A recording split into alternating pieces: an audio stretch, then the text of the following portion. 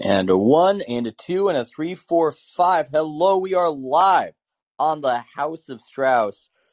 A little inconveniently timed to happen concurrently with a Warriors game. I do think that I have, I don't know, some Warriors fans who might be interested in the other takes, but hey, we can't hold the takes. We can't prevent the takes from happening at this very moment because we are joined by, or with, Ryan Glasspeigel of the New York Post. And Ryan, I feel like you've got takes throughout the week. When we do this show on a Thursday later in the week, I mean, are you pulsating with takes? Are you overflowing with That's takes? what Are you makes it, because oversaturated?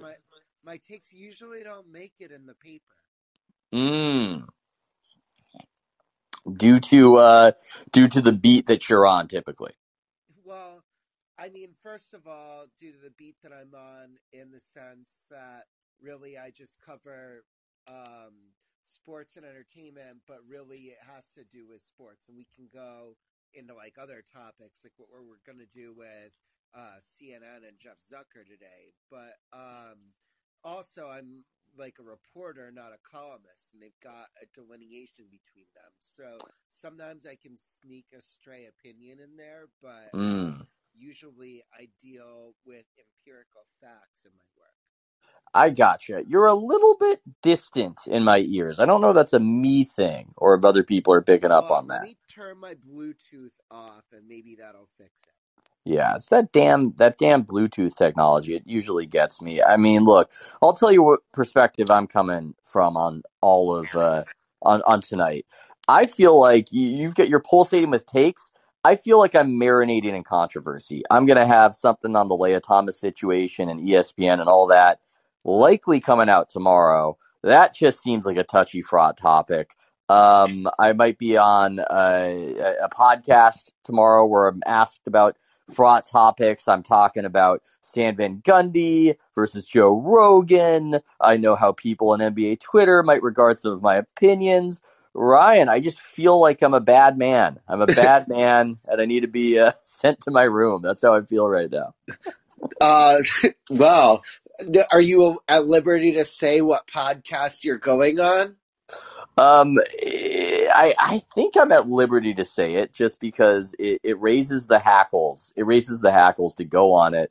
The Megyn Kelly podcast tomorrow, but That's what I was going to guess, actually. I don't think she is hosting. I think it might be a substitute host Oh, tomorrow. huh. Which it's funny. People get mad at you just for doing it. I was on it a few months back, and I would almost dare anybody who was mad at me to just listen to it because I don't think there was anything objectionable in there.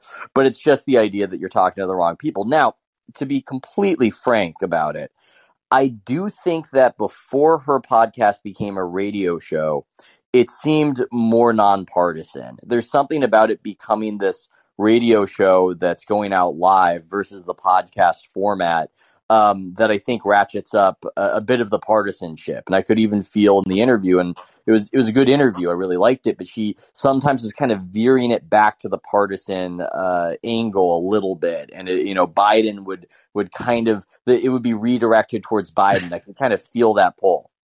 Yeah, I can understand how that's what she would do. I mean, it is, podcasts and radio are different audiences. Like, I know that they get blended together because every radio show becomes a podcast, and now in the case of Kelly, they're doing it in the reverse direction. But they are really two different mediums. Yeah. Yeah, and I have to say, I mean, maybe I won't be invited back after saying it. I liked the podcast version of what she was doing before. And I know to a lot of people, she's just the same Satan, especially in NBA Twitter world. But there was a distinction. I think she was a little more nonpartisan. The guest list seemed a little bit more across the spectrum. And I liked that. I mean, credit to her. I'm sure she's having a lot of success and she's doing whatever she wants to do.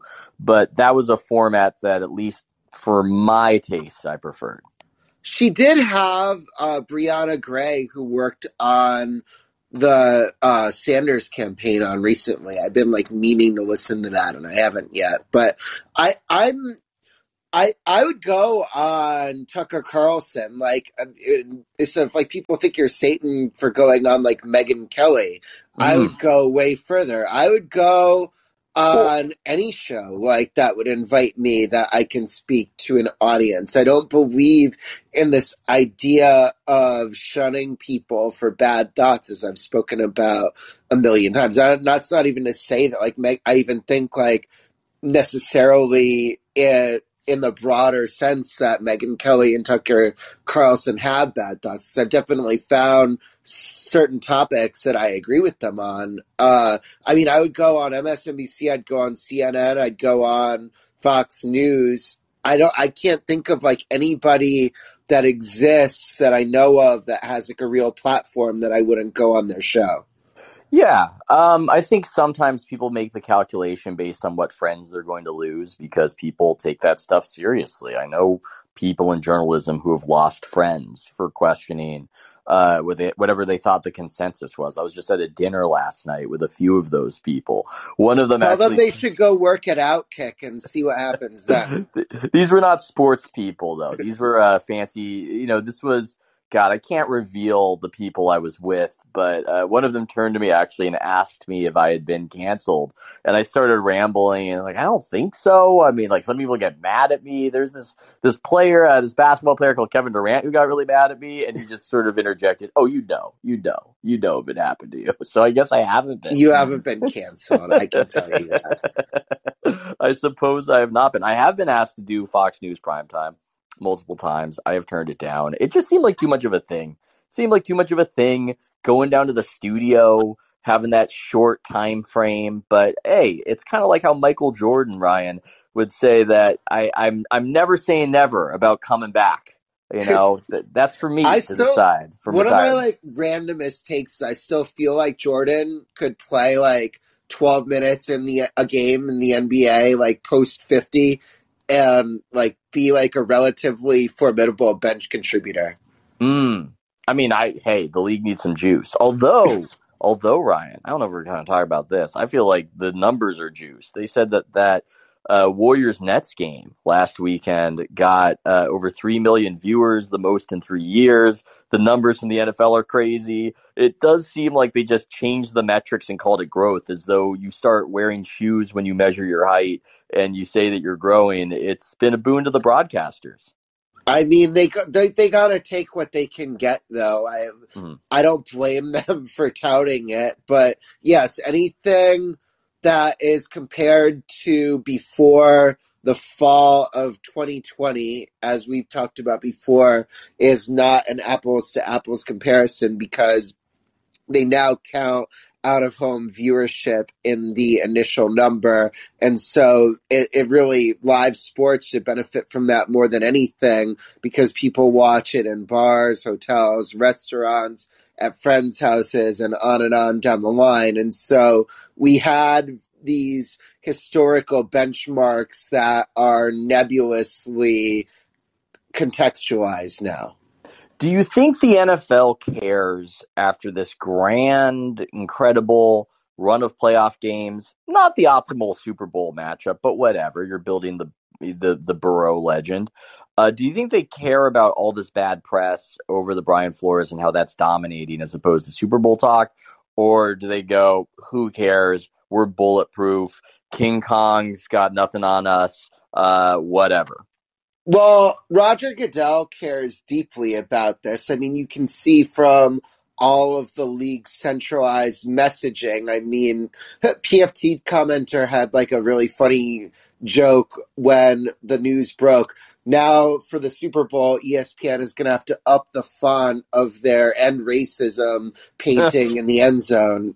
um, but it is, they definitely care about it, and it's one of those things where it's like 31 individual maverick billionaires plus the Packers who have a team president, and then the league, like Goodell, they're all Goodell's collective bosses, but he can, put together factions or whatever of owners and alliances and stuff like that and run the league how he sees fit. And that's Mm. how he was able to at various times challenge Robert Kraft and Jerry Jones, who were the two most powerful owners, or at least two of the three or four with the Giants and the Steelers ownership groups. And so Goodell definitely cares deeply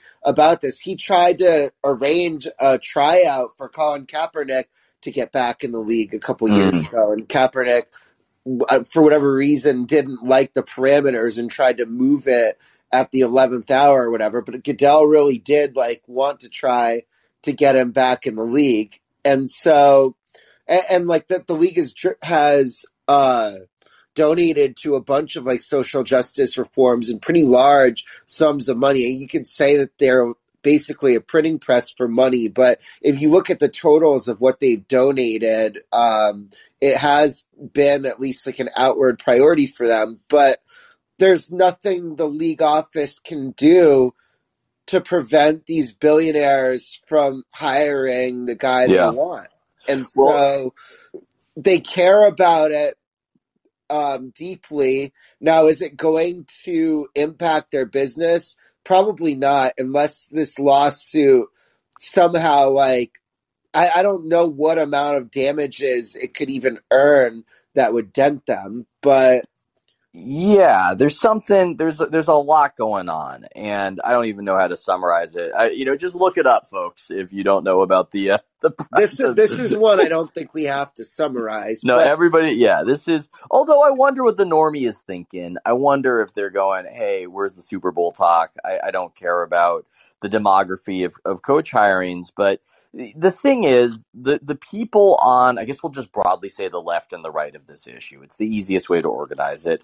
The people to the left of the issue, they aren't onto nothing when they say that the NFL is fraudulent on this. When the NFL is preaching about how much they care about diversity and all this stuff, it is meaningless. End racism, that's a meaningless statement. What the hell is that? What day is that going to happen? That's never going to happen. That's a ridiculous thing.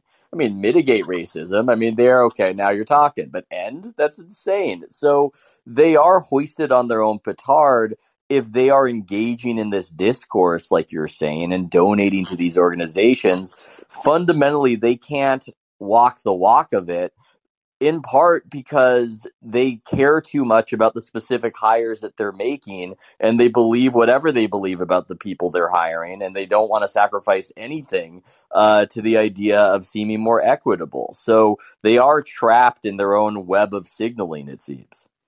yeah, and so it's weird because Byron Leftwich maybe could have gotten the Jags job, but he didn't want to work with the incumbent general manager, Trent Baalke, who you're familiar with from San Francisco, who has gotten in, number of power struggles over the years.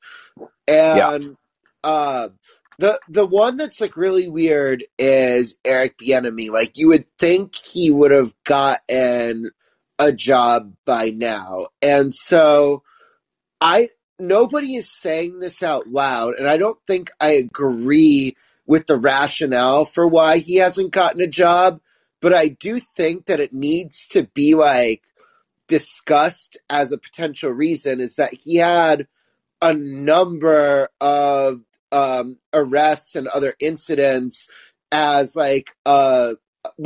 college player and early in his playing career. So I mean, this TJ Simers is a guy who used to be on Around the Horn. If you look at in 1991, he wrote an extensive piece on Bieniemy's rap sheet as he was entering, I think, the Chargers as a player or whatever. And Mm. he eventually became an assistant at UCLA, and the UCLA paper went through his whole rap sheet of things he's done. I believe he got kicked out of Colorado as a player for striking a woman crossing guard or traffic cop or something. Mm. And he had a number of traffic violations, and then other things that he said were misunderstandings. He got in a barroom brawl over an alleged racial slur So it was long enough ago, and I'm somebody who believes in reformation that I don't think that that's something that should be keeping him from getting a job, but I also believe that it's got to be a factor. Yeah, and Bieniemy, he's the offensive coordinator of the Chiefs, which it seems like. Wait, I'm right on that. That's correct. Yeah, I didn't Yeah, just. Yeah, yes. okay, great. You can tell I'm a huge football fan. So he's the offensive coordinator of the Chiefs. It seems like that's the pipeline, as I've been reading up on it, that it's the offensive coordinators, and that's why he would be the likely guy. And yeah, maybe there's something behind the scenes and that's part of why he hasn't ultimately gotten that mantle. The other thing too, if you're coming at it from the lefty side, it is weird. It is weird that there's only one black coach in the NFL. And we can file it under weird. A lot of people would file it under a lot worse than just saying weird. And I understand that the pipeline isn't necessarily the players. I think it was only one coach got drafted to the NFL among coaches who made the playoffs, and Kingsbury didn't really even play. I that's not a stat I read somewhere. I was just looking at the teams and just looking at the biographies. So it's not necessarily the pipeline, but still, it is weird. That is a weird outcome, and it's just one that it's fascinating because nobody can defend it in the aggregate given the current taboos. But yet, every individual decision, I'm sure these teams would give an explanation for why they did what they did. Well, yeah, I mean, you look who got jobs. Like Doug Peterson just got hired as the Jaguars coach. He's a Super Bowl champion. Brian Dable got hired by the Giants. People are like, oh, well, he had Josh Allen. But if you go and read the pre-draft evaluations of Josh Allen, this was not a guy who was seen as a sure thing by any stretch of the imagination. So working with him and developing him into being one of the 4 or 5 best quarterbacks in the league qualifies as a big accomplishment. Kevin O'Connell gets the Vikings job. The other coaches who have worked under Sean McVay, which are Matt LaFleur and Zach Taylor, have been enormously successful. And so there are lots of these that you can defend on the individual merits, but nonetheless, in the aggregate, it's relatively insane given how many black people are involved with football at all levels that there's only one of them left as a head coach.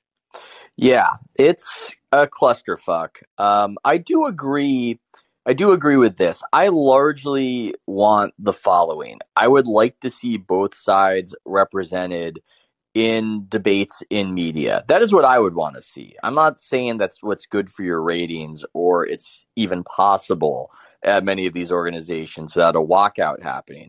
But when your old boss, Clay Travis, says nobody on ESPN is going to take up the opinion that this Flores suit is ridiculous and that there isn't racism in hiring and that these teams just want to win, unless I missed something, he's probably correct about that. And I would prefer to just see people have it out and actually have the conversation and have the debate for everybody.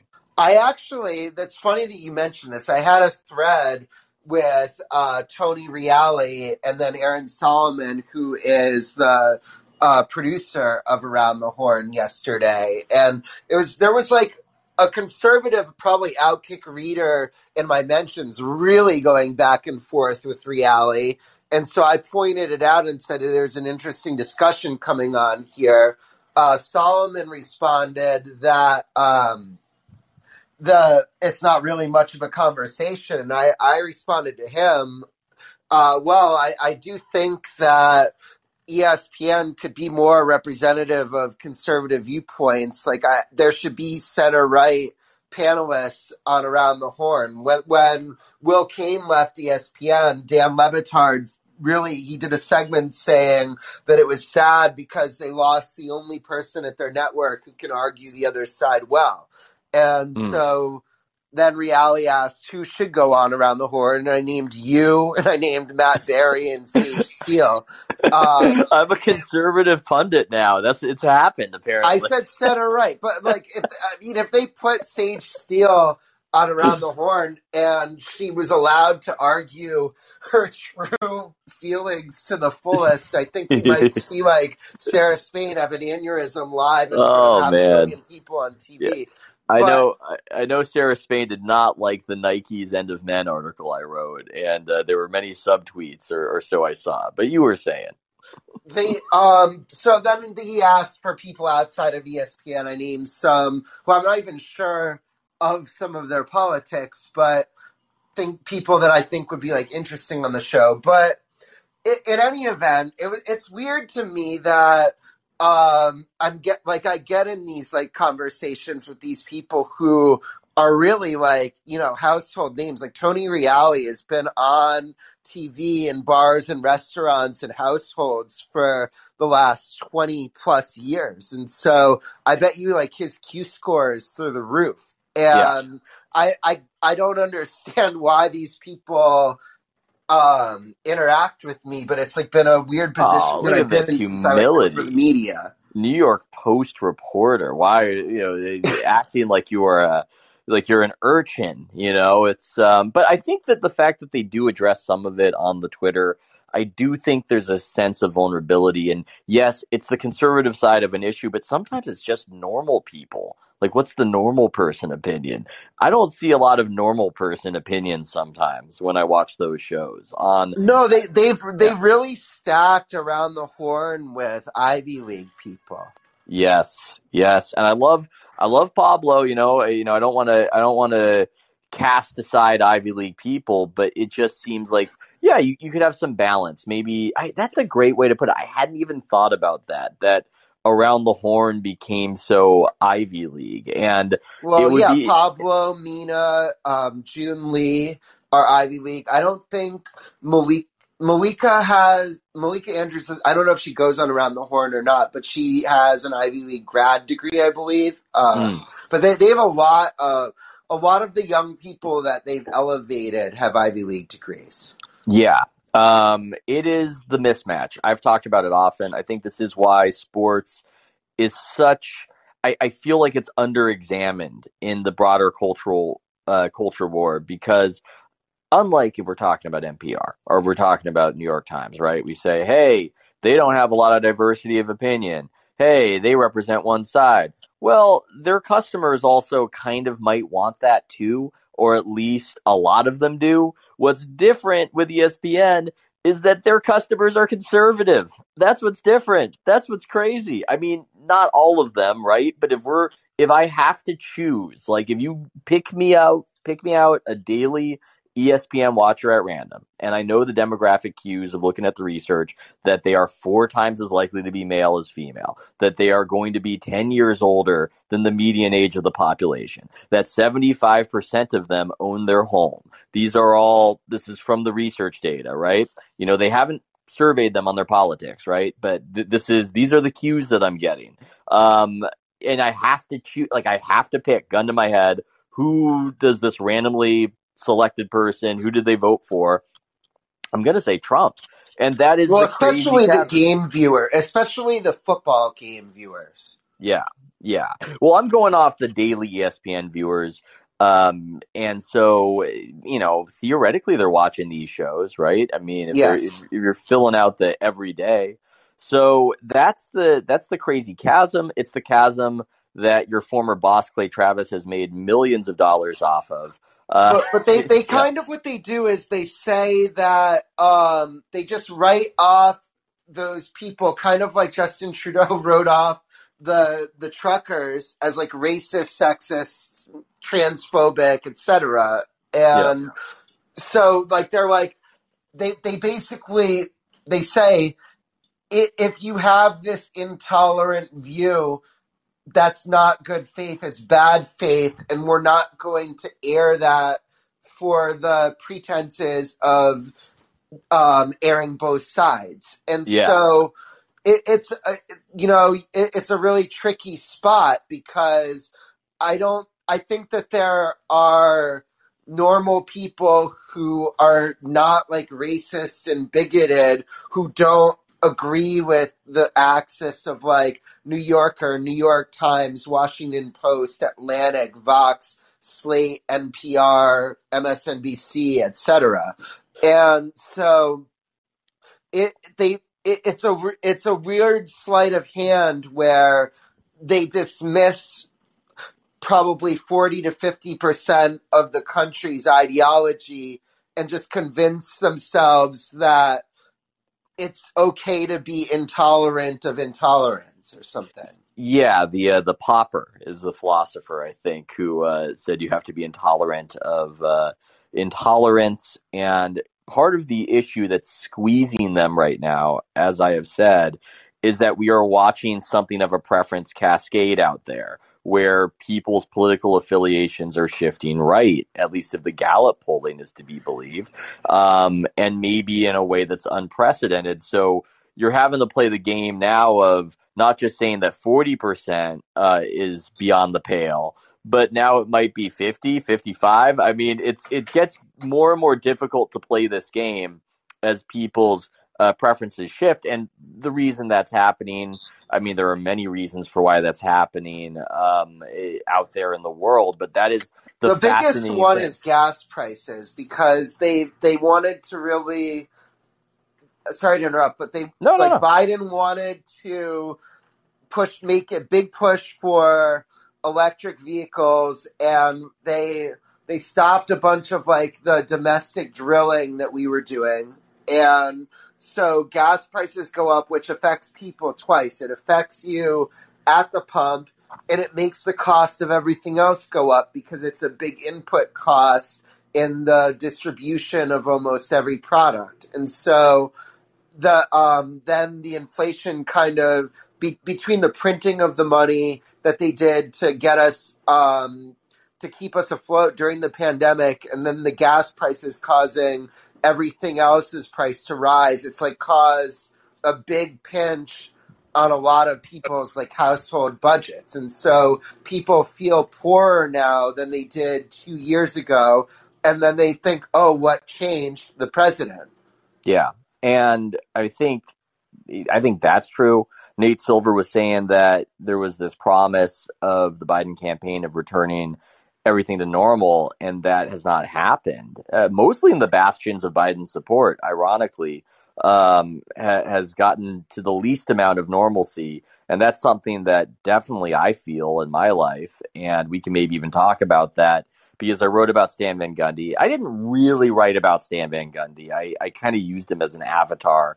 Oh, we have Scott in the queue. By the way, anybody can jump into the queue. You know what? Before I detour into SVG land, Scott's just been such a great question asker. He's always doing double duty, at least in my mind, because he's got the kid on his shoulder in the Avi. Let's call Scott up to the stage. I want to see what he has to say. Scott, you Hey there? guys. Hey, Hey Ryan, congrats on 10,000 on Twitter. oh, I feel thank like you you. guys have to do your Memphis trip, do for the inevitable Warriors Grizzlies second round matchup. You Oh, guys that's gonna should be a good one. film an episode from there too. Ooh, Ooh. I'm in. We're But both yeah, young dads, just like yourself, and so I'm hoping I'm in. But Yeah, if it's I up know, to right? me, I'm in. Oh my I'm gosh. in, and that's a lie. But you were saying, Scott. Yeah. I know how that goes. My friends are like, oh, I'll trip in 2 months, my high school buddies, and yeah, not able to get that on the books yet with the baby. But yeah, I guess I was actually going to go into a bit of Stan Van Gundy land. I know we're Nice. about to Let's segue into there. no, let's do it. Okay, yeah, like I feel like I've been digesting a lot of the kind of media paternalism ideas you brought up in a few separate articles, and I thought this one brought it home pretty well. So I like personally, I went to a small hoity-toity private high school in Berkeley. I was actually a year below Isaac Chotiner, knew him well. But Oh, yeah, I like was best friends with his stepsister. His Isaac. dad wrote me. What's that? No, I don't want to interrupt. Tell me about Okay. it. Tell me about Isaac's dad. Oh yeah, so he was well. He like I don't know if you random Family Guy reference like the super cool like science teacher that everyone loved. Like he was like that guy that just like everyone loved him. He was a history Hmm. teacher, like brought everything to life. Like I my will father's the English interrupt teacher at the for those who school. don't Yeah. know. Isaac Chotiner, the premier interviewer at the New Yorker, who often somehow induces people into humiliating themselves in entertaining ways. But you were saying, Yeah, he was. Yeah, Isaac was awesome. He was one of those kids by every normal metric. He was not cool, but he just had this air about him, like all the advanced metrics. You're like, you just know that he was a cool kid. Like, but anyways, random aside. So I ran into him at the coffee shop, by the way, oh, about a nice. month Well, ago. that's what I was gonna say is that your coffee shop of all the boomer doomers It's there. the same coffee shop, by the Yeah, way. yeah. Oh, that's so weird. Uh, so yeah, so like those are so growing up there, those are all my friends' parents who like were that age, going like, a little bit of guilt, I think, sending their kids to like expensive private school, yet they're like the very Berkeley type boomer doomers. Um, so like growing up around that, I think, yeah, I've just been trying to digest it. And like, I think there's like the whole Stan Van Gundy, like what he's preaching now.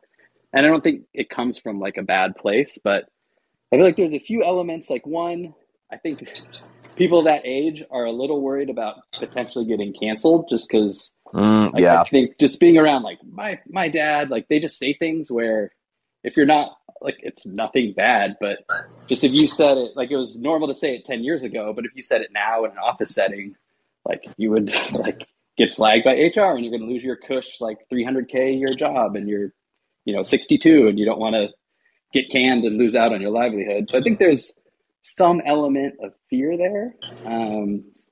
But I also wonder if it's like looking back, like I think about like my dad's age. He was born in 1946. Like, he was not that young growing up in the civil rights movement. And like you saw a lot of really awful stuff. Like his family is from Alabama. And like, I wonder if there's like a little bit of trying to reconcile like all that stuff that Mm. they saw. And is there this kind of, I don't know if it's guilt or they're aging, like sensing their own mortality, trying to digest it. Like, I don't exactly know, but like, I never saw anything truly that I think awful. that the But people that are their age that are on the other side are just as like angry and scapegoating about the left as these people are about the right, but Yeah. that Ethan just doesn't see them in a No. Northern California coffee shop. They're not at the coffee shop. No, yeah, they're not. I wonder about them. I think about them sometimes. Like, what is that like out there? Out in the hinterlands. What are those? What I are mean, those places they're like? mad about what Tucker Carlson or Clay Travis tell them to be mad about. Yeah, yeah, well, Shane Gillis has a funny routine called Fox News Dad, and it's this hilarious retelling of in the pandemic being at his family's home and just watching his father watch Fox News throughout the day. And there's something almost universal in it, even though it's specific to the Fox News. And for whatever reason, people of a certain age, a lot of them get really addicted to cable news. And it is a broad phenomenon that's not specific to one or the other. Yeah, yeah. well, I think it's funny because like the people in the coffee shop are mad about anti-vaxxers in Arkansas or whatever, people who Yeah. they're never going to come in contact with, and then the people in the diner in Arkansas are up in arms over like bad prosecutors in New York and Chicago, and so it like have no impact on them. They're just so angry that you're screwing up your own situation. That's such a great insight that both sides are angry at at the way that the other is shooting themselves in the foot, and nobody's really looking around and seeing what's going on the ground level where they live. It's insane. Oh, yeah, it's hard. To what you're saying, Scott, I'm just trying to reconcile it all. It is very difficult to reconcile it all. I think with Stan Van Gundy, it's a bit of a problem, and this is a difficult one. On the one hand, I want everybody to speak, for the most part, theoretically, right? And I'm not into canceling people or firing people, obviously. But there's part of me that watches. I keep saying the same thing. If I'm Adam Silver, I'm just calling Stan up and I'm saying one tweet a day. It can't be 40. You just one. We're not muzzling you. You know, you can say, like, really think about it. Think about that one thing you want to say that How day. about 4 or 5? Yeah, 4 or 5. He tweets a lot. And the issue is when you go from the territory of criticizing a politician to criticizing people, I think that's when it gets offensive to people, and rightfully so, because he's attacking you. If you are a listener of Joe Rogan, he's implicitly calling you like a breathing idiot. And if you don't want your kid to wear a mask, then he's basically saying suck it up and kind of just in the you think fuck you when you read stuff like Yeah. that. Like, Well, and that's his not kids are good. what, 30 years old? Like they're not, 5 Yeah. year olds at kindergarten. But And by the way, I cited a tweet of his a while ago on the mask thing, but he tweets about it all the time. And then I turn on the TV and I'm just looking at Stan Van Gundy surrounded by just a sea of masked individuals, and I see his mustache and his smiling face, and hey, I don't want to be mean about it. He's not the healthiest man in the world as he gives everybody else this advice. I'm just saying, you're really annoying. At least me. I don't know if it's broadly felt. I don't know how many people actually care what Stan has to say and if it impacts their love of the NBA. But I know if I was, it would be a conversation if I was the commissioner, is all I'm saying. yeah, I agree. Where do you think things go from here? Like, because like with the Stan Van Gundy thing, I just get this like kind of gross feeling of the "how do you do, fellow kids" Steve Buscemi from 30 Rock meme. Uh, Like kids don't want to like Facebook stocks off 26% today. Like mm. kids don't want to do what the older generation's doing, and now that they're kind of glomming on to this approach, like do you think there's some shift from the younger generation? Because I feel like there's The a Well, older there was a thing that generation. came out this week that said that Tucker Carlson is beating like CNN and MSNBC in viewership from 25 to 54-year-old that's Democrats. crazy. Yeah, yeah. The older generation, by imitating the younger generation's speech on social consciousness, has made it cringe, and that is maybe what's happening. I mean, I'm only half kidding. There is something bizarre about the average Rogan listener being 24 years old, and all these publications and cable news shows being terrified of their young Jacobins, tailoring their programming towards that sensibility of the youth and not having any young people watching or reading. It's a crazy paradox that we're living in media right now.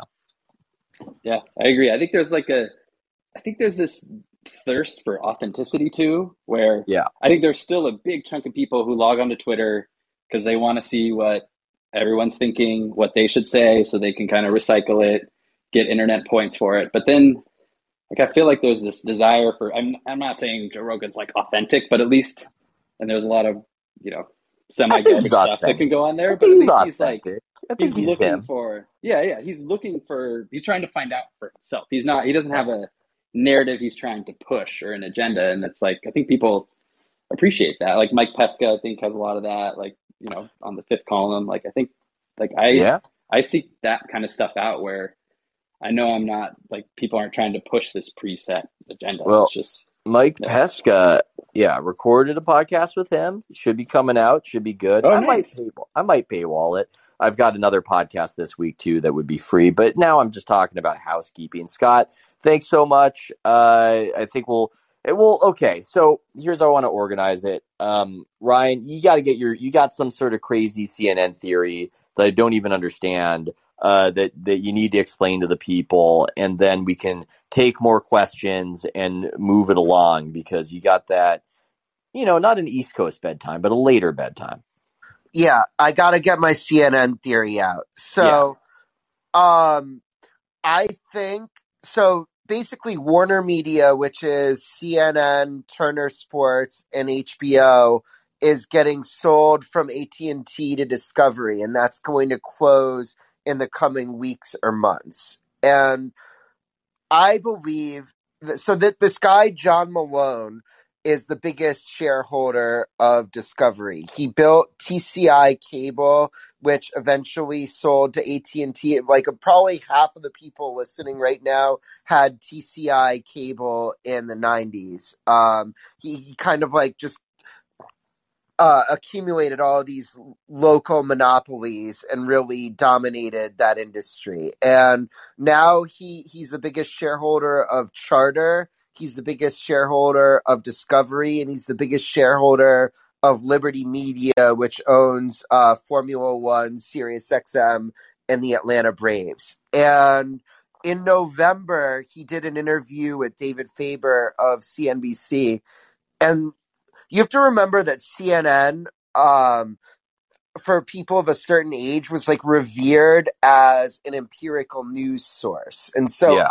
up until like 9/11 or so, CNN was really like the gold standard of reporting. And it had to pivot to what it is now because first the Fox News siphoned a bunch of their viewers, and then MSNBC siphoned a bunch of their viewers, and they were left with kind of like being this like boring in the middle thing, and they had to pick a side, so to speak. But Malone, in that interview with David Faber in November, he praised like Brett Baer from Fox News as like being a good, solid information reporter and really sighed at what CNN has become. And you got to remember that CNN was a big part of the cable bundle that he was a pioneer in selling. And he owned a bunch of all of these cable networks. I'm not sure exactly which ones, but I believe he owned parts of like MTV, QVC, I think even CNN. And so he's basically said, I'd like to see CNN become more meat and potato news. And at that moment, I was like, okay, Jeff Zucker is not long for CNN. But there was a little bit of, it wasn't as simple as he could just fire him because the guy, David Zaslav, that runs Discovery on the ground is like a longtime close friend of Zucker. So I just knew, though, that when Malone says that he's going to do something, he does it. And I figured that by the midterm election season, CNN would look dramatically different than it did this past November. And so, you know, the thing that Zucker resigned over, which was like a consensual affair with the PR and marketing chief, it's it's bad in the era of Me Too, but he could have survived it if Malone and Zaslav wanted him to survive it. But I don't think they wanted to be seen as the people who pushed him out. Now, it would be like technically illegal for them to be calling shots over a company they're acquiring that they haven't acquired yet. But there are ways for them to get their messages across, and I believe that this was honestly their long-term call. Yeah, you hide whatever you want to do within the taboos of the age. And it's not completely the same, but a little similar to the Rachel Nichols situation, where I think people upstairs were disenchanted with her. And that informed pushing her out once there was this controversy. In this case, though, it's different because you have the conspiracy theory that in some ways the controversy is engineered, right? Well, the other Allegedly, thing is this possibly. controversy came from Chris Cuomo and his lawyer. Like, Yeah. Cuomo was irate that they wouldn't pay out his full deal, and so he hired this like mudslinging Hollywood lawyer that planted the news of this affair with like the people who were investigating what went wrong with him at CNN. And so they basically just like planted this stink bomb. And there's stories that are out there and like Puck and the Wall Street Journal of Jake Tapper asking the CEO of Warner Media, this guy named Jason Kilar, who famously like had been feuding with Zucker for 2 years, like, hey, aren't we just letting like Chris Cuomo win by having his desired outcome come true, and like Kalar wouldn't answer questions about it. But so there's like all of these elements to it, and on the ground, what happened was you had somebody who ran the company and wanted to be rid of him anyway. You had a scandal that happened on his watch, and the person scorned in the scandal, taking everybody down with him. You have an acquiring company that wants to pivot the direction because, frankly, like CNN's ratings have been like cut in half since Trump. They've been bad. It's not like very good television. Dude, they're having nights where the top show is getting 700,000 people watching. It's incredible how much it's fallen apart. Yeah, so it's like it's performing poorly, and so we're seeing all these like accounts from people who work at CNN. How could we ever endure without him? And it's like your ship has been sinking for a year and a half. I don't know what planet you live on. Like you can't have declines like this and have leadership survive intact from several major scandals. But I just knew 3 months ago when I saw that interview with Malone, and I have a tweet thread. Like every time CNN did something cringe, I was like, "This is gonna change," and I knew that Zucker wasn't going to be long for that job. So, however, like the mechanics of how it happened, it was an inevitability that he was going to be out, and we're going to see a much different CNN 6 months from now. Well, I think we got to get in on this, Ryan. I mean, if anybody's listening, I mean, I think Ryan and I, we wouldn't necessarily fit on Fox News. I think we're maybe a little too centristy. Maybe this is what you got to go with. You know, maybe this is what we're going to be doing because there's the grand reshuffle. If they want to hire us to give our takes on the media, I'm all in. Although I don't know, you typecast me now. You've cast me into the lot of conservative pundits. Maybe that's something that the people can answer, whether that's the case. You know, I might have to find a bow tie or whatever they were wearing back in the day. We should take a question from Yu Yang and anybody else who wants to ask questions. Let's make Yu Yang the next caller. Yu Yang, are you ready? Man. Yeah, I'm ready. Oh my God! Quickly, I apologize. You know, never apologize. Thank you for letting me on your show so many times. And if you guys actually had a show on ESPN, the Ryan and Ethan or Ethan and Ryan show, it would get more than 700,000 ratings. I guarantee you. Yeah. Because I don't know about that. I don't think my takes on like if the Warriors will win would be that compelling. But go ahead. Yeah. No. Okay. Well, maybe. Yeah. I'm calling it now. If we get the CNN show, though, we're cracking 700. I'm calling it. Yeah, I think we could. Yeah, because you know what? Because people actually tune into that don't watch CNN like myself. Like I'm not a conservative. I'm not a liberal. But I will watch even Ben Shapiro. Like I don't agree with like 90% of the things he says. But if he had a show on CNN, I will watch it. You know. But yeah. I wanted to get to my says things that we disagree with. Interestingly. Yeah, that's and right. also really, he's also somebody where if I want to get a sense of what the modal kind of younger Republican is thinking, especially around election time, for a podcast, that's the one you would listen to get a sense of, okay, what is the standard bearer of that particular movement? And I think there's just a utility in that. And, you know, he likes to argue and talk quickly. And I think that we could come up with other criticisms of him. He's not exactly the most empathetic person in the world. That's for sure. But yeah, you know. Do you have a question though, sir? I do have a question too, and I know it's almost midnight there in the East Coast, so I'll try to be concise. It's kind of has to do with something you said about the NBA ratings, Ethan, and I just want to kind of hear you and Ryan's take on it, even briefly. I think you said that it's just me paraphrasing that like it's obvious to you that the NBA has in a sense turned its back on Republican kind of that demographic, who are conservative. And as a result, they've lost a lot of, and you say like so obvious, right? And then I hear you on podcasts saying, there was one famous one, I forget which one from last year, but it was, they were just arguing with you that it's not that obvious, and you're like, no, it is obvious, and that kind of back and forth. Oh, I think it was Josh Levine at at Slate. Yes, Yes. yes, yes. It was a great podcast, and I was so frustrated on your behalf because I was like, "Do you not hear what Ethan is saying?" But the Well, thing that, my yeah, contention was I have a fairly easy theory of the case, and they yeah, insist that it can't be true. And I go, well, why can't it be? And there's really no exactly. response as far as I can see. But yeah, Right, right, right, right. But go on that kind of obvious kind of like, logic, right? I think there's another obvious point that I don't know if anybody's talked about, or maybe I just haven't seen it heard, or that it's so obvious that it's kind of like looking in the sun. Like if you look in the sun, you can get blinded. So you just don't talk about it. It's so obvious. mm, So the other obvious thing that I think is that why can't we just say that football is just a better sport than basketball? Like just more entertaining to it is watch. right. Like It is right now. you It know, is and it's right like now. I agree, and like, cause like the NBA, right? Like I've been watching NBA since the '80s, and I'm just done with the mandatory timeouts. I cannot stand it.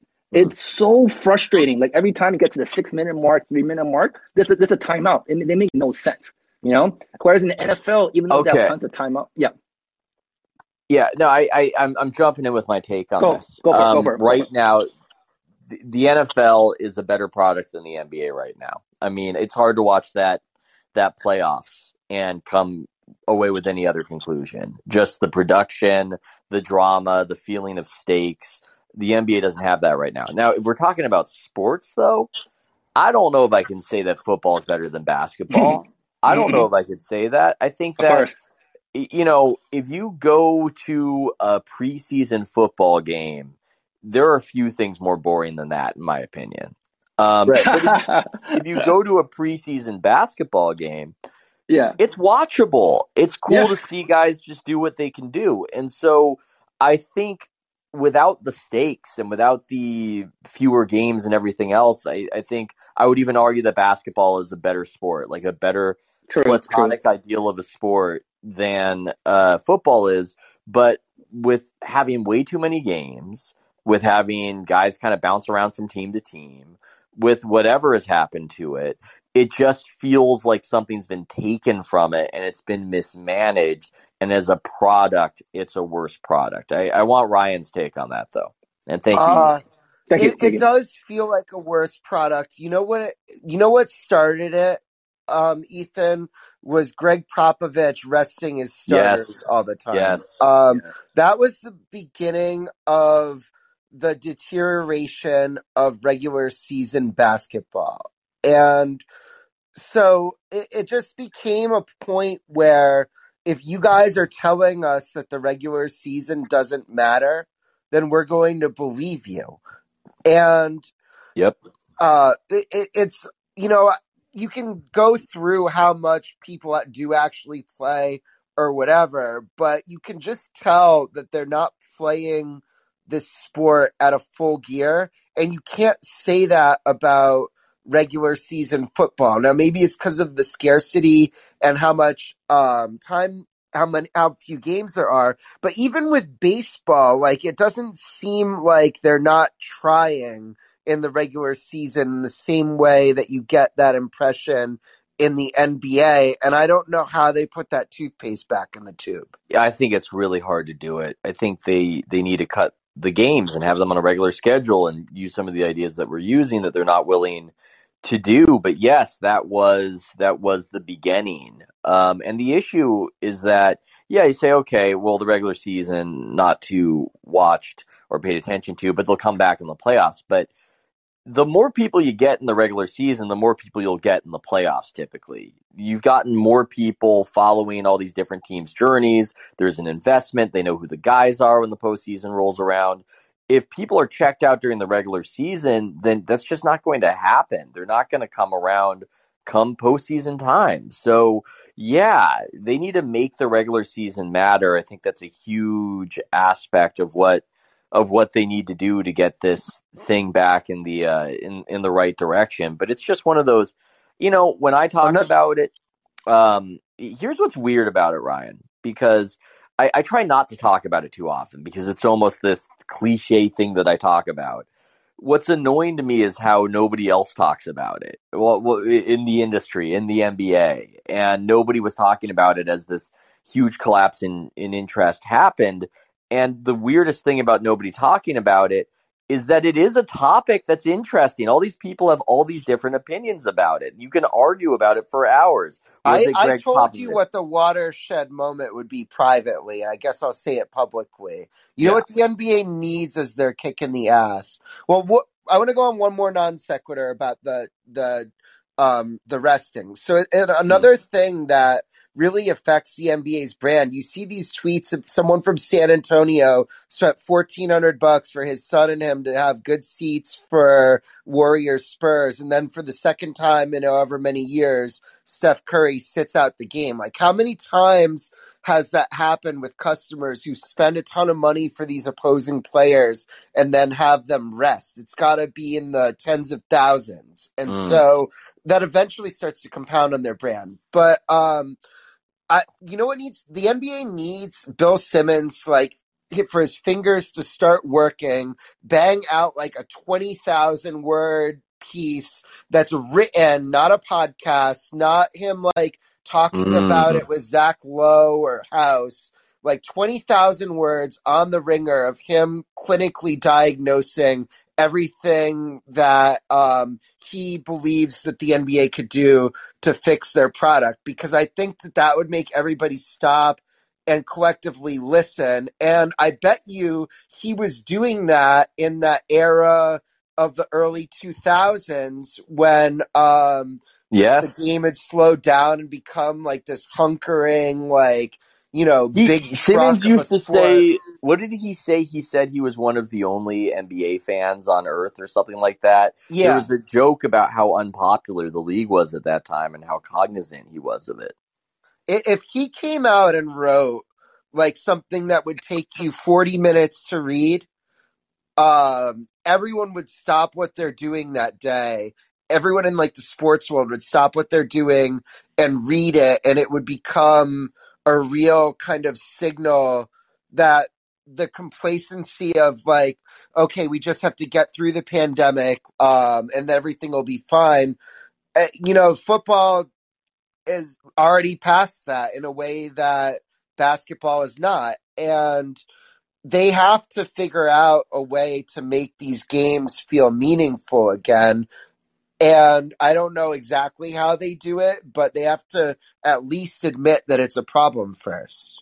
Yeah, I think so. But the pandemic fog is still something they're contending with. It's so hard when you've got these people not wanting to show up to the arenas, and in part But all because of these the football restrictions. stadiums are full. All these college basketball stadiums are full. Watch like a Big 12, Big 10, SEC, ACC basketball game like one night. And I know that the basketball isn't as good, but the fan environment is so much more vibrant. And so I therefore reject the hypothesis that they Mm. couldn't do that with better basketball.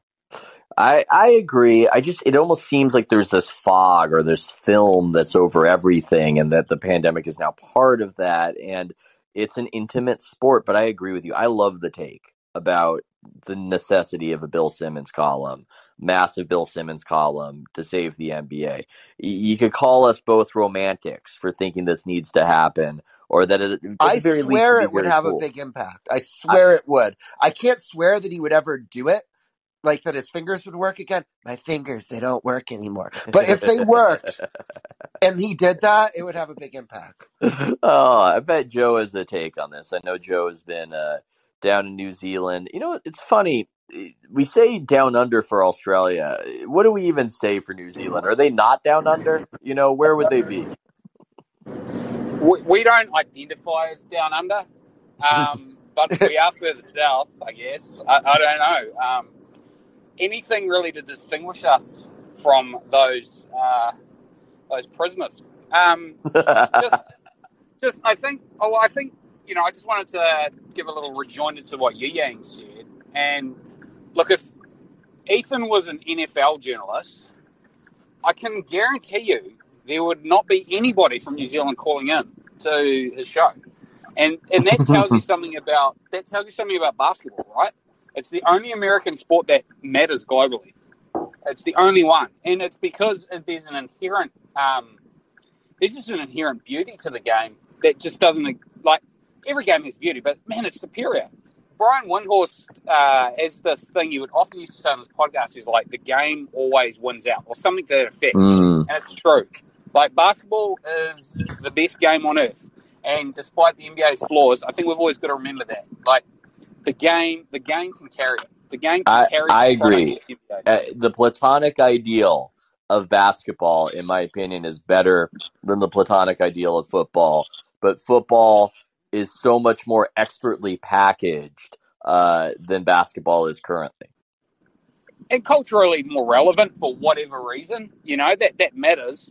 But that cultural relevancy hasn't quite translated to the rest of the world in the way that basketball has been able That's to. probably a big reason why Americans love it, is that Yeah. it's a majority American played sport. We haven't even really talked about that, but I think if you want to like look at how much attention that football has siphoned from basketball and baseball and even hockey since the 1990s, one of the clear variables is that baseball and basketball have become much more international in their player base, and football remains almost entirely American players. Yeah, we are nativists out here, or whatever you want to call it. I mean, I think there's just a barrier of entry with American football that's difficult. I remember I was in Israel, and I was talking to an Israeli soldier, and he was asking about American football. He didn't even know the very basics of what happens, which forced me to have to explain it. And as I started to explain it, I realized that I had absorbed this all from an early age, like the language acquisition phase. And I literally just could not translate it to him and explain what the hell. It's like, they kick the ball to you, and then you go forward maybe like 20 yards or something. And then you've got to, like, once you get into it, you realize it's just inscrutable without a lot of repetition, and that's one of the reasons I think it doesn't cross borders as well. That's a good point. Yeah, I So, think Madden really helps. Like, Madden was, for me, how I kind of learnt the rules of football, and I enjoyed it a little bit, but it's still not the same. I think one of the things that the NFL and football has going for it, like if you were to engineer a sport to be perfect for TV producers, I think that would be it. It's so that the rhythm of it just lends itself to frequent stoppages, and it lends itself to analysis. Because there's sort of each player is so discrete. It's this really discrete event. So I think that probably helps with the packaging of it in a way that you kind of can't do with basketball because it just happens too fast, and you're on to the next play. But yeah, that said. I can be an NBA declinist and an NBA optimist at the same time because I'm a basketball optimist. You know that's what? where You know what the basketball optimists need to hope for is that What? Ja Morant his Yes. legs stay intact. He's the Because most important player in the league right now. Not now. It doesn't feel like he is because he's not a household name, but he's the most important player for the future of basketball, at least in the United States. Joe, thanks so much. Ryan, eventually we got to get you out of here, but I know I can JF keep who's going. calling in. I've got the energy. Okay. Well, JF is calling in. I don't know what he's going to ask. I know he's Canadian. We do. We still have to talk about the WNBA story, after the callers. We have to get to that. Okay. So let's think. Okay. Here's what we'll do. I'm organizing it right here on the fly. We'll talk WNBA situation. Then we'll take the question from JF because I know you've got some sort of Canadian trucker take, and we're going to shoehorn. I want to do that too, so I'm down. Yeah, poor JF. He might have no concern for that conversation, but hey, I'm just free associating. He's from the country, so that's what's going to happen. But the WNBA situation, this is where I'm going to force you to do some expository because I stopped following. Okay, I'll do the first expository. You'll do the second part. So Becky Hammon gets hired from the Spurs to be the head coach of the Las Vegas Aces in the WNBA, making $1 million a year. Liz Cambage, very outspoken, I would say very unlikable, though nobody in that industry criticizes. Kind of attacks her broadsides with the tweet. a lot of people are saying that really it's a criticism that the WNBA pays the players so little because the top players make like $200,000 a year versus the Yeah, the whole million. salary cap is like 1.3 million. Yeah, wow. So that happens, and you are telling me, Ryan, because I've not followed the next step in this saga, but there's a next step in this saga. Yeah, there we've got Holly Rowe ripping Liz Cambage for ripping Becky Hammon. Um oh no. Oh no. Okay, I got it. Nice. Okay, so let me find Holly Rowe's quote. So first of all, Cambage's quote, yes, the WNBA, where Well, a can you head tell coach people who can get Holly paid. Rowe is? Some people might want to know who Holly Rowe I'll is. explain that. Yeah. Yeah. Yes, the WNBA, where a head coach can get paid 4 times the highest paid player's supermax contract, and y'all think I'm going to spend another season upgrading my seat on a flight to get games out of my to games out of my own pocket.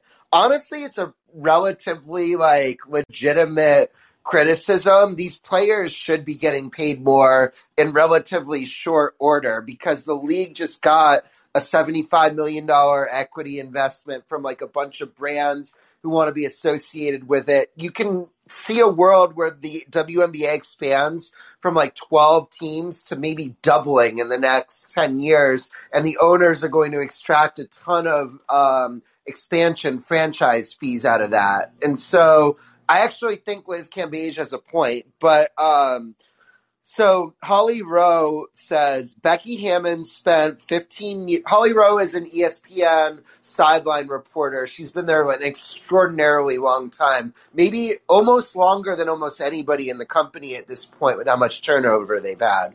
So she says on NBA Today, Becky Hammon spent 15 years in the WNBA as an undrafted player, made her way, became one of the greatest of all time. She earned every penny she's about to get paid because of her lifetime work in the WNBA, and players like Liz Cambage got paid more because of some of the work Becky Hammon did. So let's celebrate a woman getting $1 million contract in the league instead of women tearing each other down. Yeah. It's just I'm trying to even think of how to approach this one. Yeah, There's more though. Cambage. So you think Yeah. about it. Well, because she piles on later. Um, she goes, I've actually heard that Las Vegas was not going to re-sign her, and so that might be where some of this anger is coming about that. This Yeah. tweet really rubbed me the wrong way. Put some respect on Becky Hammon's name. Becky Hammon played in the WNBA for 15 years, and the work she did, getting paid a lot less than Liz Cambage, are what has made your contracts possible. So Becky Hammon has earned every dollar that she makes in this contract, and I think it's important to know the history of the league and the players who helped build it. Wow, that is a felt take. Now, Cambage, I guess that's the proper way to pronounce it. I I have no think idea. so. I looked it up. I watched a YouTube highlight of her to see what the announcer pronounced so I could get it right. Well, she's probably going to yell at us if we get it wrong, just based on how she goes about things. Hey, she might have some great points, but what's always so annoying about her and so many people in the current age, it's me, me, me, me, me, me, me. It's not looking at this situation from the perspective of the league or I want to get other people paid. It's I have to do this. I have to do that. I'm not going to do that anymore. It's that kind of tone that I just find obnoxious, regardless of what Becky Hammon has done. But the WNBA, their point, and I used to work for the WNBA out of college when I was in NBA PR. They're just such a strange organization because they are a subsidiary of the NBA. Maybe not in technicality, but they are. All their sponsors, or a lot of their sponsors, are just NBA sponsors that pretend to have a deal with the WNBA for the sake of making the league look good.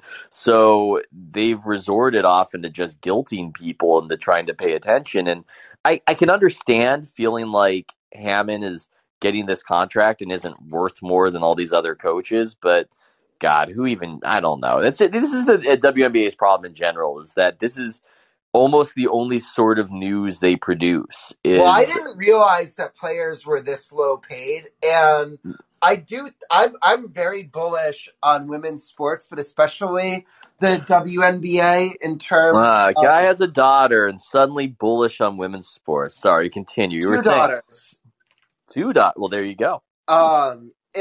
Nevertheless, Hashtag girl dad. I think that the quality of play has like really gone up. I went to like a Chicago Sky WNBA finals game. I'm not gonna claim I like worship their whole collection, or like watch every game or anything. But if you watch some of these like women's Final Four games in college, like the talent level and the quality of play has just gone up dramatically over the last 10 or 20 years. Women's Final Four is just, in some ways, again, it's about the packaging of it. It's a better packaged product than the WNBA product, which is almost trying to be a lot like the NBA.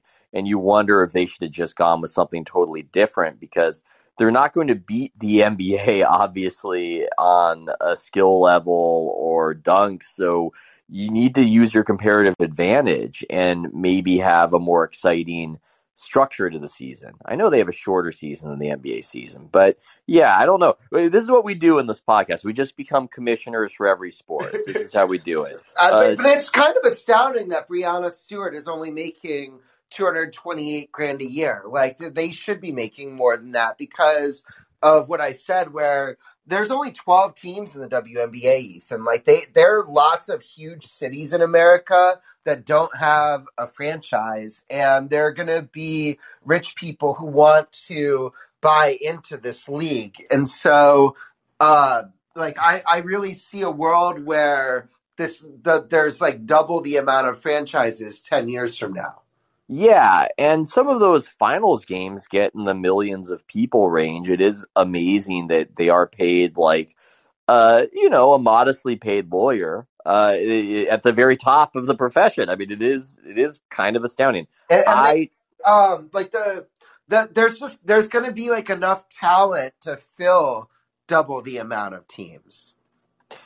So we're bullish on the WNBA, it seems. I am. I have been for about a year. But okay, let's take this call.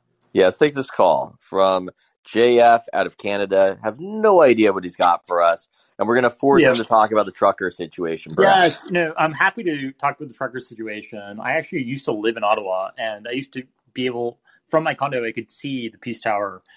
So if I was still living there, I'd be able to hear the honks that are going on all through the night.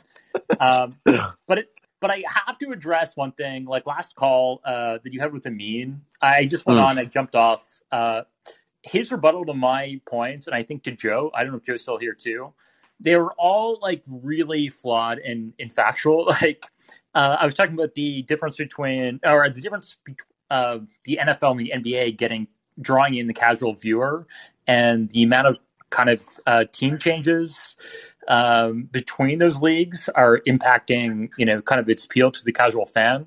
And he brought up, there's actually more transactions with the NFL. That is completely absurd. It's, maybe true on, absolute volume, but not relative to like the players we know and household names. It was an absurd. And then he mentioned about, winning was really important, and that's what all the fans cared about. And then you push back on the Steph Curry example of the game, which is totally absurd. Like, no way the Warriors fan base would want to trade Steph Curry for another title, right?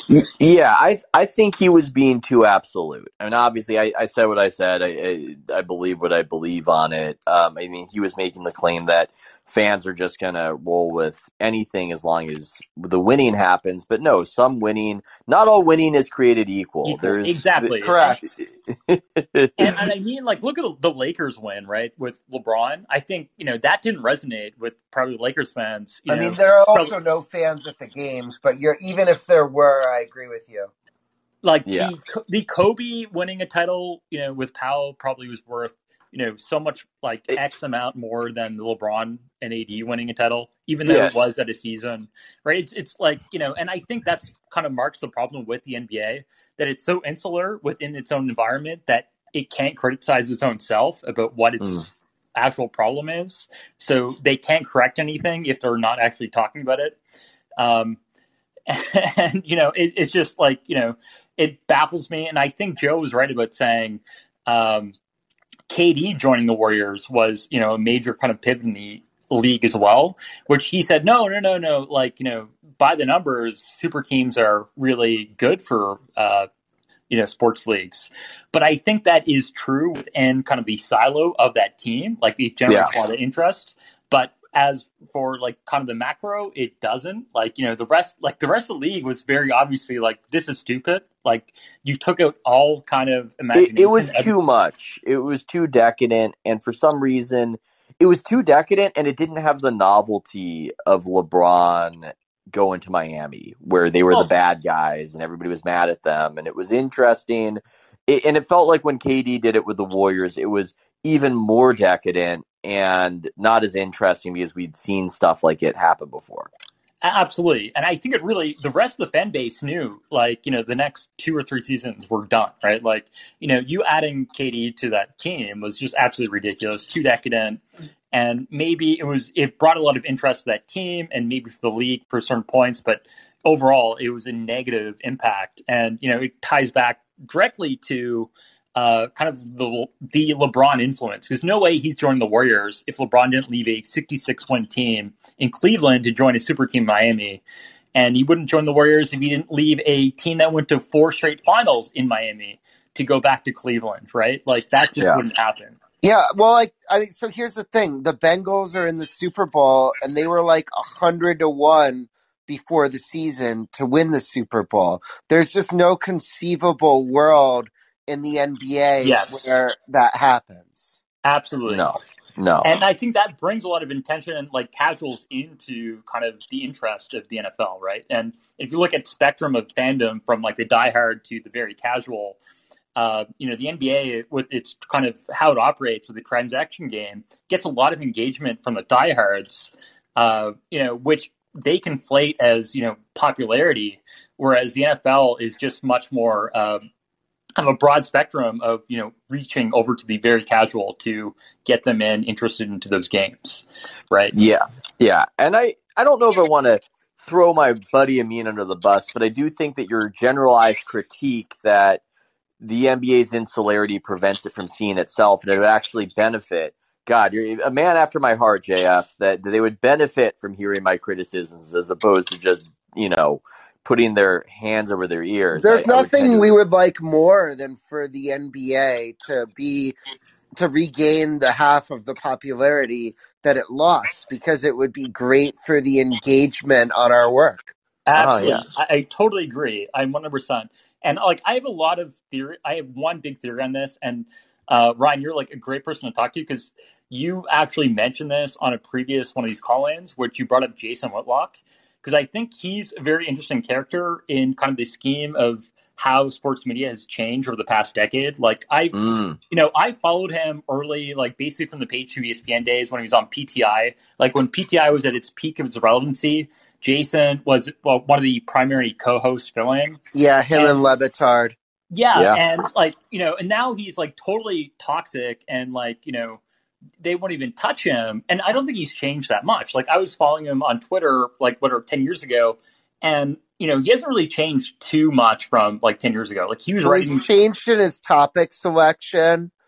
And I mean, he was comparing LeBron James to Muhammad Ali when the Heat wore the hoodies for Trayvon Martin. And so, I mean, he has changed, but I think that like the world has also just gotten really crazy and polarized. And I don't think that I believe he's 100% sincere. So he has changed, but he's changed in a way that is not inauthentic. But I would say, like, he would write articles maybe like 10 years ago about like Allen Iverson, being associated with kind of, the gang affiliation, and that being kind of negative to himself and, kind of black culture, right? He's very, into, we need to fix black culture. And I think 10 years ago, I think there was more of an audience to hear that or accept that. Well, he was a Right? guest Even if it host was, weekly on Lebitard, which is sort of crazy to think about. You think that can't even happen, that he was a weekly guest host I'd with love to Lebitard. hear those two talk now. yeah. I really Yes, would. I would love it. No, And I would and I totally think he, want to hear that. like, Jamarcus Russell was, quarterback in Oakland. I think he criticized him for kind of the same things. And if he were to do that, he was very mainstream when he was doing that. And same with the AI criticism. But now, he'd be tossed out, immediately if he were to make the same Oh, criticisms today, if he did 10 years ago, which, like I said, he was still getting co-hosts at probably the most popular and relevant sports talk show, PTI. It's just crazy how, yes, of course, the Overton window has shrunk from 10 years from now. But I think the media, the sports media rather, Overton window has shrunk, went from crazy wide to crazy narrow. Yeah, people are very intolerant of hearing a differing view that makes them uncomfortable. It's really sad. And speaking of that, Justin Trudeau. No, I wanted to add one thing. I had the segue right there, but yeah, Whitlock may or may not have reached out. I think after I wrote the LeBron's failed advertising campaign article to ask if I would do his show. I said yes. Nothing came of it, but I knew he in got doing COVID, that. so he was out. Okay, well, yeah, maybe that's that. I don't know, but it's I knew.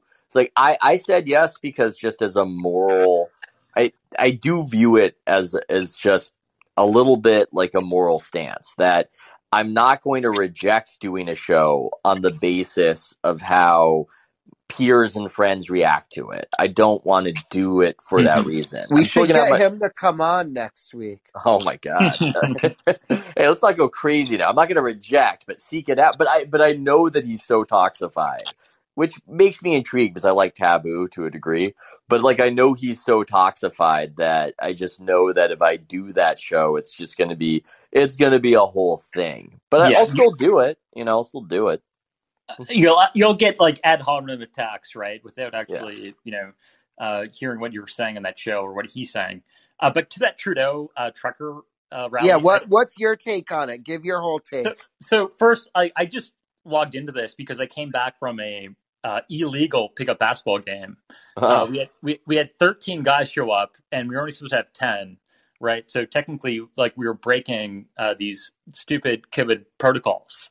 And we went to our, this private bar that, is still at 50% capacity. So after the two games that we've had, we canceled most of the games in January. We had the last 2 weeks, and half the locker room afterwards were talking about this protest. Half of them were with them, and were all vaxxed.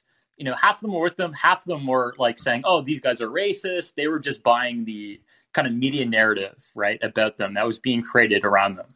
And I, and I was surprised that there was half that actually said, they're really searching for these people that have, kind of these extreme views, and they're really highlighting in the media. They're not actually showing, what this protest is actually about.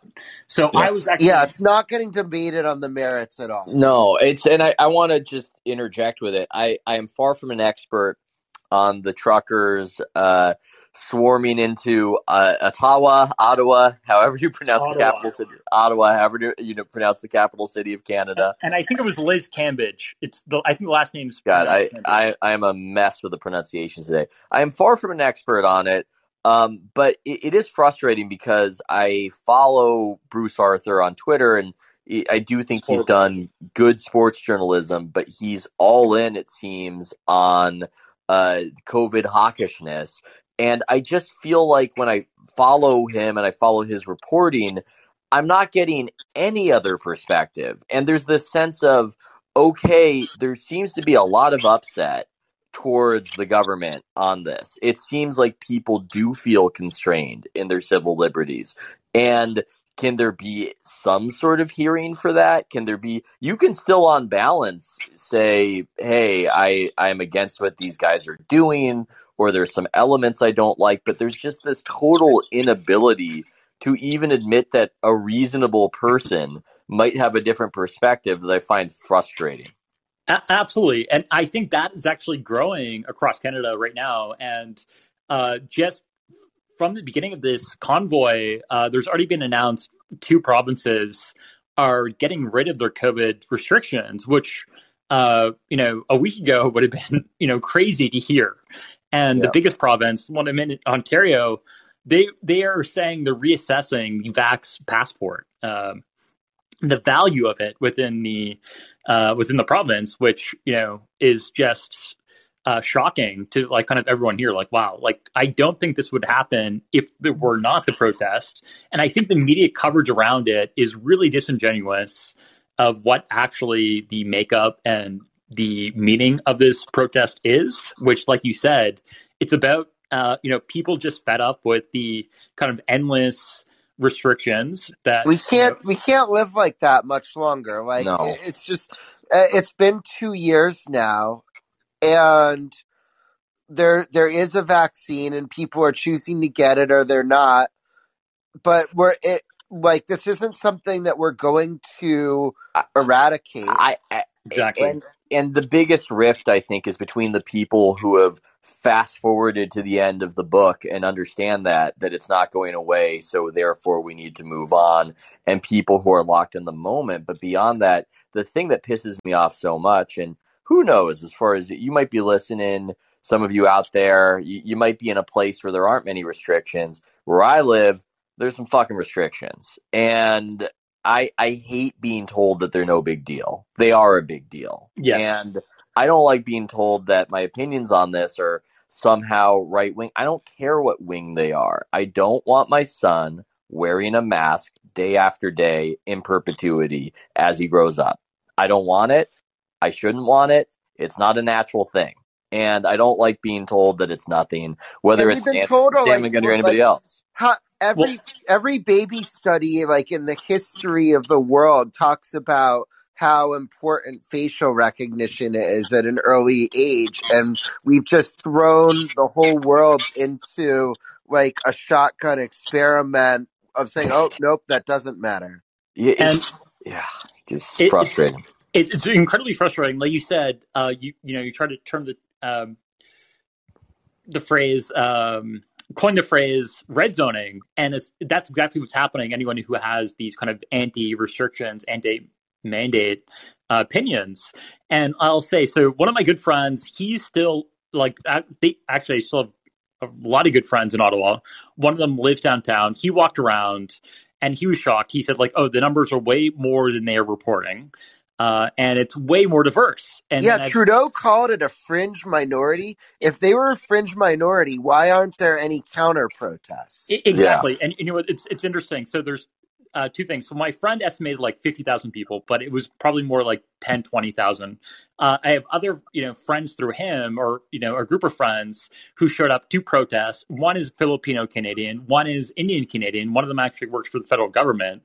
And it's incredibly diverse set of people there. They're like Sikhs, Indian Canadians. They are, heavy in the trucking industry. So a lot of them came from BC and they're protesting, right? It's not like a white nationalist movement at the least. And they made up these lies of, soup kitchens. They're going into soup kitchens, which is totally absurd because they have $10 million fundraised. And by any kind of video that you look on Twitter, they're giving away food, right? They're feeding the homeless. They're baking, pizza pies on the street, like outside the parliament, right? There's no shortage of food. This is like, one of these kind of lies that they're doing. And one of the other things they did by the way, the media might not be accomplishing what it thinks it's accomplishing when the message to the public is these Nazis want to remove the restrictions on your life and let you get back to normal. Exactly. And it's crazy. So there's a Terry Fox statue right across from Parliament, and they're like, this statue has been desecrated, and all he did was put a mandate freedom sign on him, just like this card that they put in his arms, and a flag on his shoulders, and like a Canadian Hockey Canada hat on, and that was their form of desecration. Wait, are you accusing the mainstream media of misinformation? Because we've been told that misinformation is bad and must be stopped at all costs. Exactly. And what's totally insane with this, like 12 months earlier, during the Black Lives Matter, they were tearing down all, like, Queen Victoria, Queen Elizabeth statues. They sawed off our first prime minister's head, who, like, it's just absurd, right? It was like he wasn't a slave owner, but and there was the media, the contrast in how they were covering, paint buckets dropped on these statues, or just like total destruction of them, versus like putting a sign and a flag on one, is insane. And again, what is the reason for like the way that the media has like been like portraying just everything in these like terms? It's like very bizarre. Is it like a desire for us to become like communist North America, like with just centralized authority? My theory is that they are at some level afraid of a preference cascade. That is the theory I've been operating under. And to be fair to the people fearing a preference cascades can be quite destabilizing. You don't totally know what the end of them is going to look like, because it's a bunch of people who have been kind of quietly going along with things, suddenly realizing that their numbers are larger than they had previously understood. And all of a sudden, Erdogan is the president of Turkey and running it in an authoritarian religious way. And all the people in Turkey who are cosmopolitan and open to Western ideas and secular suddenly are completely disempowered, like overnight, So I think at some level, and I'm not saying that it's a realistic thing for them to be totally afraid of. I think there is this strange kind of visceral fear of the prole, and and the prole is going to get some sort of crazy idea and accrue some sort of crazy amount of power. And so the prole must be paternalistically paced and led. And that's my general theory of a lot of what's going on in the media right now. And I have two thoughts on this too. I think one, it's very easy to sensationalize this, right? To attract attention with these, headlines. And they're getting served up by them by, the Trudeau government, when he would tweet like, these protests are, and he listed all kind of the woke trigger words, right? Of anti-Semitic, Islamophobic, transphobic. It was crazy, and that tweet got apparently ratioed to oblivion too, because it was. But they would report on this, and I think you mentioned something about this in your Twitter. I saw I forget what the prefix is, but it's a pseudo event where he says something, and the media reports on it. And then, it builds, and therefore it exists, right? Yeah. But like that's the thing, is most people by the way, the term for that is a self-licking ice cream cone is the good term for that one.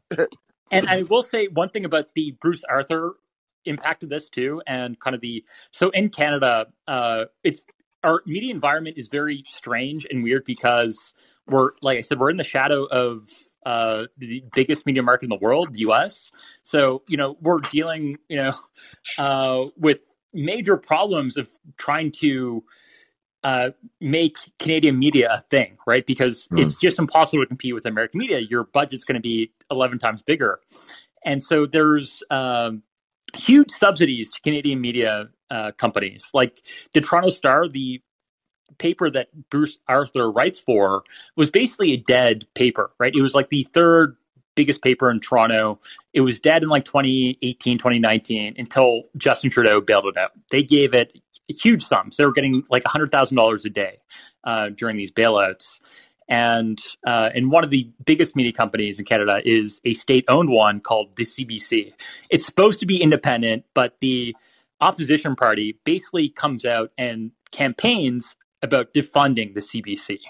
And so, they have enormous bias. So it's our NPR. Exactly. Yeah. It's our NPR, but it's much worse because, the funding that the CBC gets is about $100 per household per year, right? So it's about what you'd pay for Netflix. And, not a lot of people watch the CBC, but they get huge. And the interesting thing about the Toronto Star, the progressive paper that Bruce Arthur works for, they were complaining quite openly that like this is their basic competition for kind of progressive news. And, they're getting huge subsidies and they weren't. They were basically dying. And so I think that fed into them getting, a huge bailout. So, Justin made a joke about this at one of these galleys, like that they gave the media's companies in Canada a $600 million bailout. So no wonder there's a liberal bias. But I think that's part of it. Of course, I don't want to be conspiratorial about this, but certainly the fact remains with CBC, they are under threat if the kind of conservative government comes in because they run on a platform of defund the CBC. What I find so annoying, and this happens in our politics, because I read the Arthur feed, and he's also talking about how these fringe freaks are going to be this massive force in Canadian politics for some time. And it just seems like his interpretation of the why is that you have these foolish people who are easily manipulated. There's no sense of, do you think that if they're going to be this huge force in Canadian politics for some time, whatever you're observing, whatever's happening, you don't think that whatever you're into might be part of that and might have fueled that in any kind of way? I mean, that's what's so frustrating to me. It's this lie. I do think it's a lie of that this is all happening in some sort of vacuum, that the only reason people are frustrated is because they're misled and sufferers of misinformation. There's such an absence of listening to people and their concerns. And I don't know if you guys talked about Joe Rogan or not, but this is what's happening with Joe Rogan too, right? Yeah. It's just like, it's the exact same thing where, they're frustrated that people listen to Joe Rogan. So they must be idiots. They must be wrong. Don't look at what Joe Rogan's saying or what he's doing. It's the people that are moronic for listening to him. Yeah, no, it's the Principal Skinner meme from The Simpsons that it's the children who are the ones who are wrong. It's just frustrating that they're so into knowing what the answers can't be. Right? That whatever they know what the answers are, they know what the answers can't be. There's no sense of self-reflection, of just, I personally, I don't think I'm a very ideological person. I like to go with what works. I would have a totally different view of politics right now if things were going well in the Bay Area. Totally different. I believe that. I'm a pragmatist, right? No, we're both in living in cities that have undergone precipitous 4 to 5 year declines. Yes, exactly. And so it's intensely, again, I keep using that word frustrating, that instead of that being an acknowledgement, or there being an acknowledgement that is informing some of why people are drifting away from the orthodoxies that predominate in these cities, it's just more digging in and denial and stigmatizing anybody who notices. I mean, they made that movie Don't Look Up about people who deny climate change. Don't Look Up, the foolish people not looking up. They should maybe make a movie called Don't Look Down about homelessness in these cities. Mm-hmm. It's remarkable to me how stigmatized it is just to notice that things are not going well. And so, we might be able to. We're not going to solve the country or North America in a night, but we're the commissioners of North America. and I lived in the Chicago suburbs for a year, and I went to San Francisco year after year, and I would notice every time I'd go, I'd see how bad the city was declining. Right, like I remember I had to stay. It was one time I was visiting for work. They're all business trips, and I had to stay at a hotel right next to the city hall. Right, it was in the Tenderloin, and it was just like World War III outside. It was absolutely insane. Blocks and blocks of heroin addicts and tents.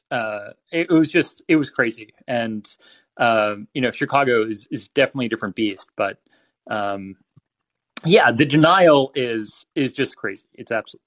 It's well, I'm glad we could all validate one another's sanity. I want to take a quick question from Zach and get out of here, just because he's been waiting forever. Hopefully, has not fallen asleep. And then we all. I've got to write an article tonight. I've got to finish an article tonight. Okay. Zach, our last caller of the evening. Zach, are you there? You've been very patient. I am. I'll make it quick. I was just going back to you guys' NBA talk there a little bit, and the biggest difference, or what kind of turned me off to the NBA, was with the super teams.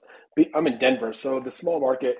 You basically, when LeBron started that whole process 5 years into it, you basically knew as a smaller market team you're royally effed. I mean, you just don't have a chance of your team ever winning.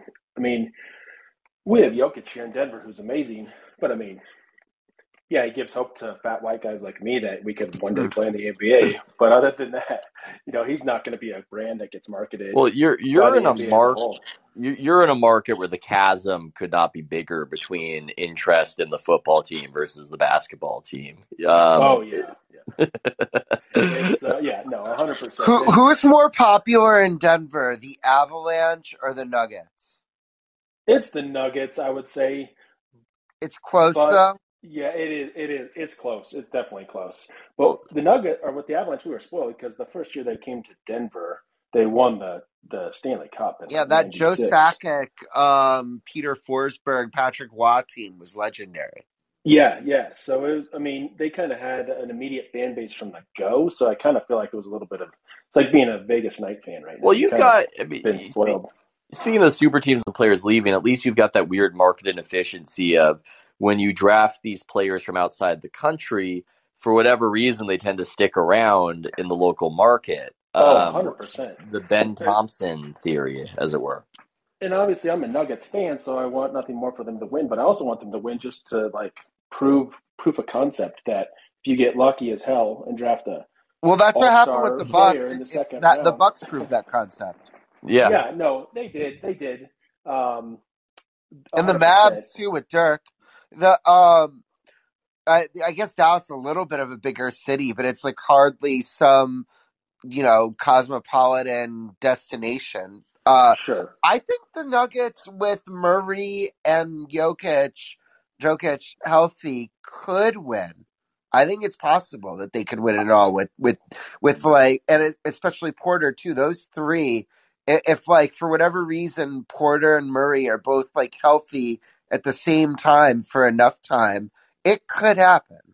I think actually before Murray tore his ACL last year, they actually, right when they traded for Aaron Gordon, I think Zach Lowe even mentioned he was ready to predict them to win the championship last year, but then Murray tore his ACL, so...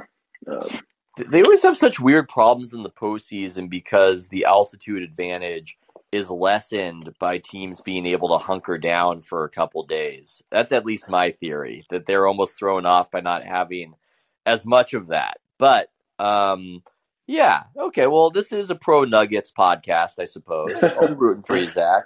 Why not? Sounds good. Well, there was other things I was going to chat about, but it's getting late, so I'll let you guys go. And, appreciate you letting me jump on. Of course, man. Anytime. Had a great time talking. Ryan, get some sleep, man. But fantastic takes as always. I do not know how you absorb whatever that level of knowledge is on the machinations within CNN, and one day we'll have to learn how the hell you know all that. But I've just been thinking about it a lot. Anyways, I appreciate your having me on. We'll do it again soon. Sounds fantastic. See you, everybody. Bye.